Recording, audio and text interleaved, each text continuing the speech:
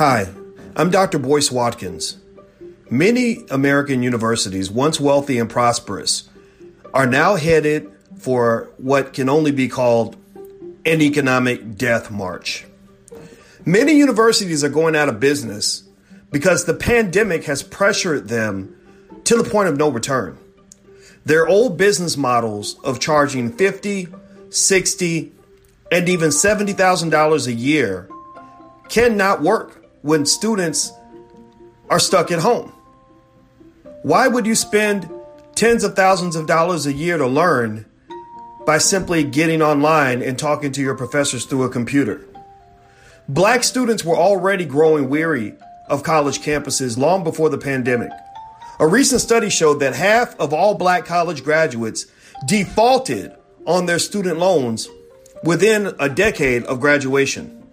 This leads to a lifetime of bad credit, the inability to build wealth, the inability to invest, the inability to buy real estate, the inability to start a business. In fact, it has led many of them to die in debt. So I want to ask you this question. If you go to college and you die in debt, then what was the purpose of the college degree? Was the college degree a blessing or a curse? If your campus is filled with racist professors who mistreat you, miseducate you, and then steal your family wealth, was that a good experience or a bad one? This is the issue that many African American students are facing, and I saw thousands of these students during my years of teaching at Syracuse University, The Ohio State University, the University of Kentucky, and Indiana University. The pandemic has stretched university budgets to the limit, as many of them have found that even a multi-billion-dollar endowment won't save them from the economic hardship that awaits.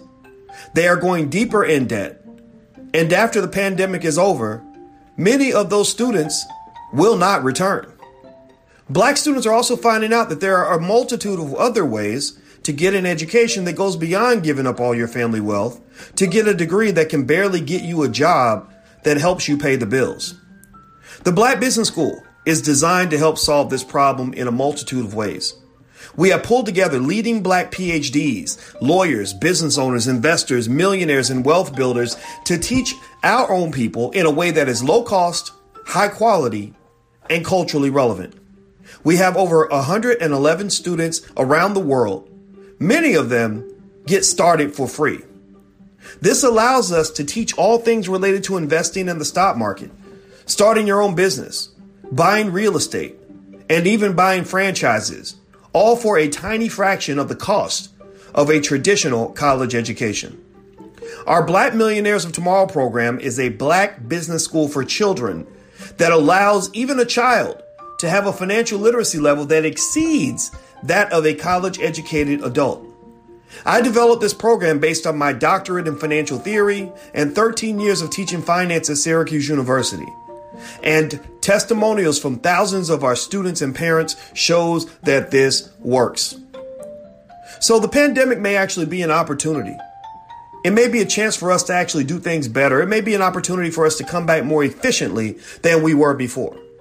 You see, the world is getting smarter, and so is our community. No longer will we go into a lifetime of debt to obtain a mediocre education. Instead, we are preparing to build ownership for our community that will last for generations. So give us a try at theblackbusinessschool.com because we are the HBCU for the future.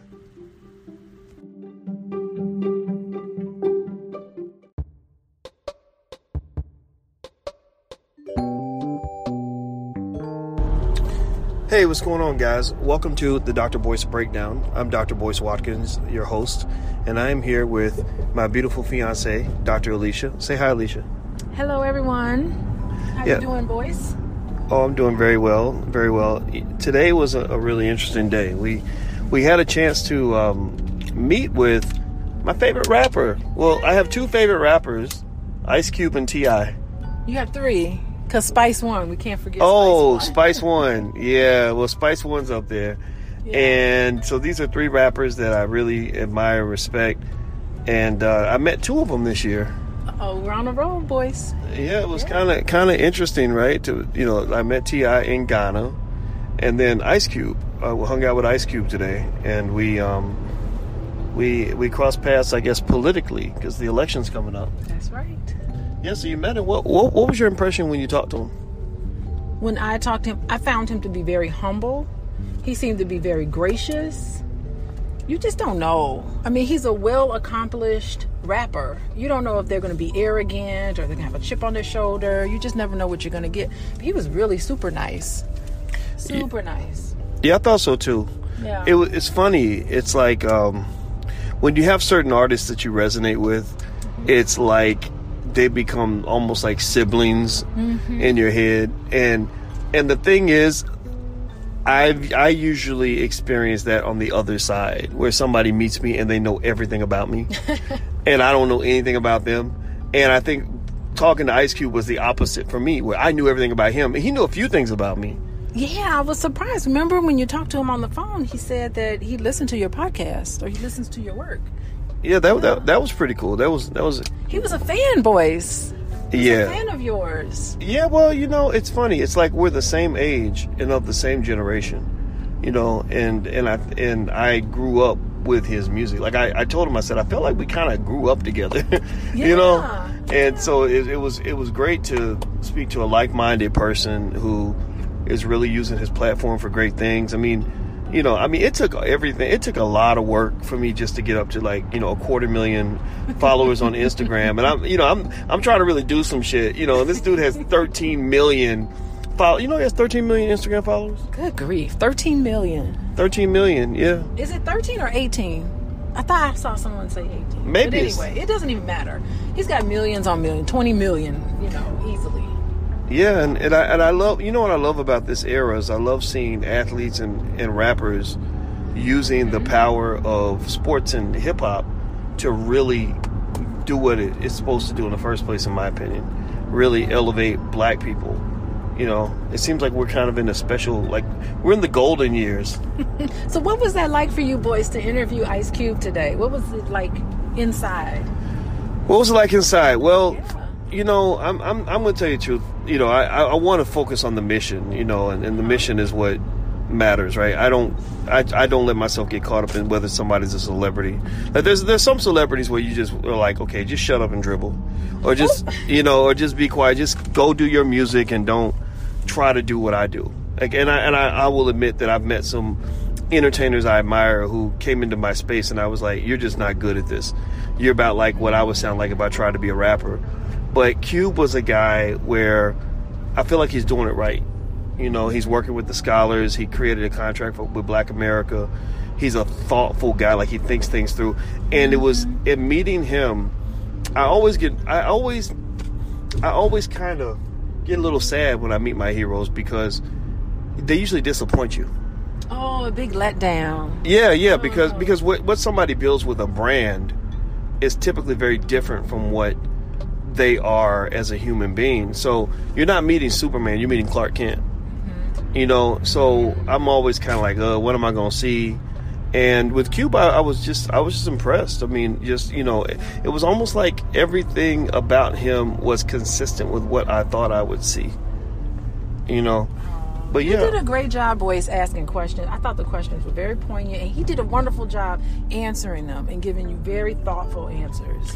Yeah, he did. He did. I tell you, my dream is to see strong black men just take charge and really lead and really do amazing things and, for the community. Like, I feel like the women are doing great and you can't sneeze on what black women are doing. You can't sleep on that, but I feel like the men got to be there too.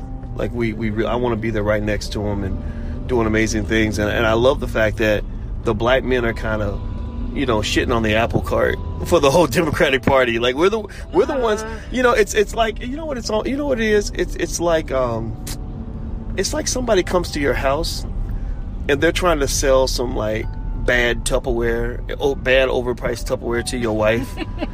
And your wife is like, oh my God, I like the Tupperware. He's so charming. We're going to buy it. And the husband steps in and is like, no, baby. No money on that. You're like, no, baby, put the checkbook back. We ain't buying none of your bullshit. You know, so what I think people don't see is that this whole black men versus the Democratic Party thing, it's really mano a mano. It's man against man. Because black women are all swept up, a lot of them, not all of them, but a lot of them are swept up in the Joe Biden, Kamala Harris thing. And no disrespect to that at all. I'm not saying that that's wrong, but it's like the men are the ones saying, hold up, no, what about us? You can't leave us behind. You know? Good. That's how, and I think Ice Cube resonates with that. And it's a very basic idea. It just says, if you want my vote, you got to earn it. That was the powerful message today. You know, and the two of you and how you all related to each other so well on the camera, you all really seemed like you were like good friends talking about political stuff. Like you all, it was almost a great example of how two really strong, powerful men can get down and have an intelligent conversation with each other with respect and admiration, because he admired you just as much as you admired him. It was, and I'm very appreciative of that, you know, and I know people were happy. I think people like to see, you know, solid black men working together. I just think that like that unity inspires people, and I want to inspire with unity.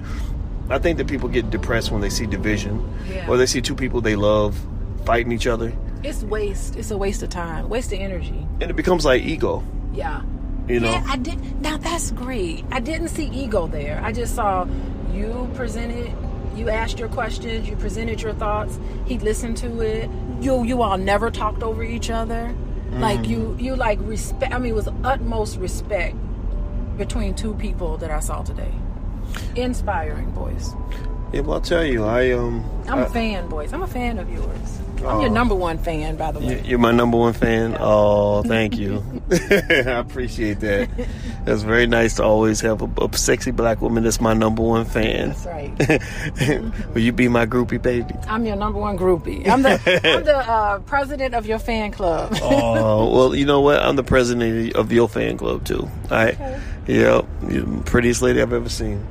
Anyway. Thank you, baby. Anyway, so yeah, so today was interesting. You know, I don't have a lot of people on the podcast as guests, but you know, Cube had reached out, and I'd always been supportive of his contract with Black America, and so it was just really cool to be able to hash that out. And I really like the idea that we're able to really gain some traction, and I just like changing the world. You know, like I feel like black men can count this as a notch in our belt. Like that we stood our ground, because I believe what's going to happen is the political parties are going to shift their disposition because they're hearing what we're saying. Oh, it's a wake-up call. And the fact that he said, I didn't put this together alone. I brought together people and we put this together, my team. Like, he gave a lot of credit to his team. I don't know if he did it like when you talked to him on the phone or if he did it on the podcast today, but he talked about how he was able to bring people together to come up with the plan. So it's not like he took credit for the whole thing. You know, he was just using his platform to push it forward. Yeah, and that's what I like. I like, you know, I mean, and that's what I expected. I read that document, and anybody who was to tell me, oh, I did this all by myself, I wouldn't believe them. Right. I'd be like, you're lying. You're doing a Tyler Perry right now. Because Tyler would do that. Tyler would be like, written by Tyler Perry, directed by Tyler Perry, produced by Tyler Perry, acted by Tyler Perry. Lunch was served by Tyler Perry. Black woman number 4, played by Tyler Perry. Lady at the cashier, played by Tyler Perry. Anyway, okay, so thank you guys for listening to the Dr. Boyce Breakdown. We're literally doing this in the car, but I thought it would be kind of fun to do a quick podcast episode for those of you that give a shit what we have to say, and we appreciate you. And if you want to see the interview with Ice Cube, you can actually go to drboycetv.com. That's my YouTube channel, and make sure you subscribe and check it out. So you want to say goodbye, Alicia? Goodbye, everyone. Bye-bye.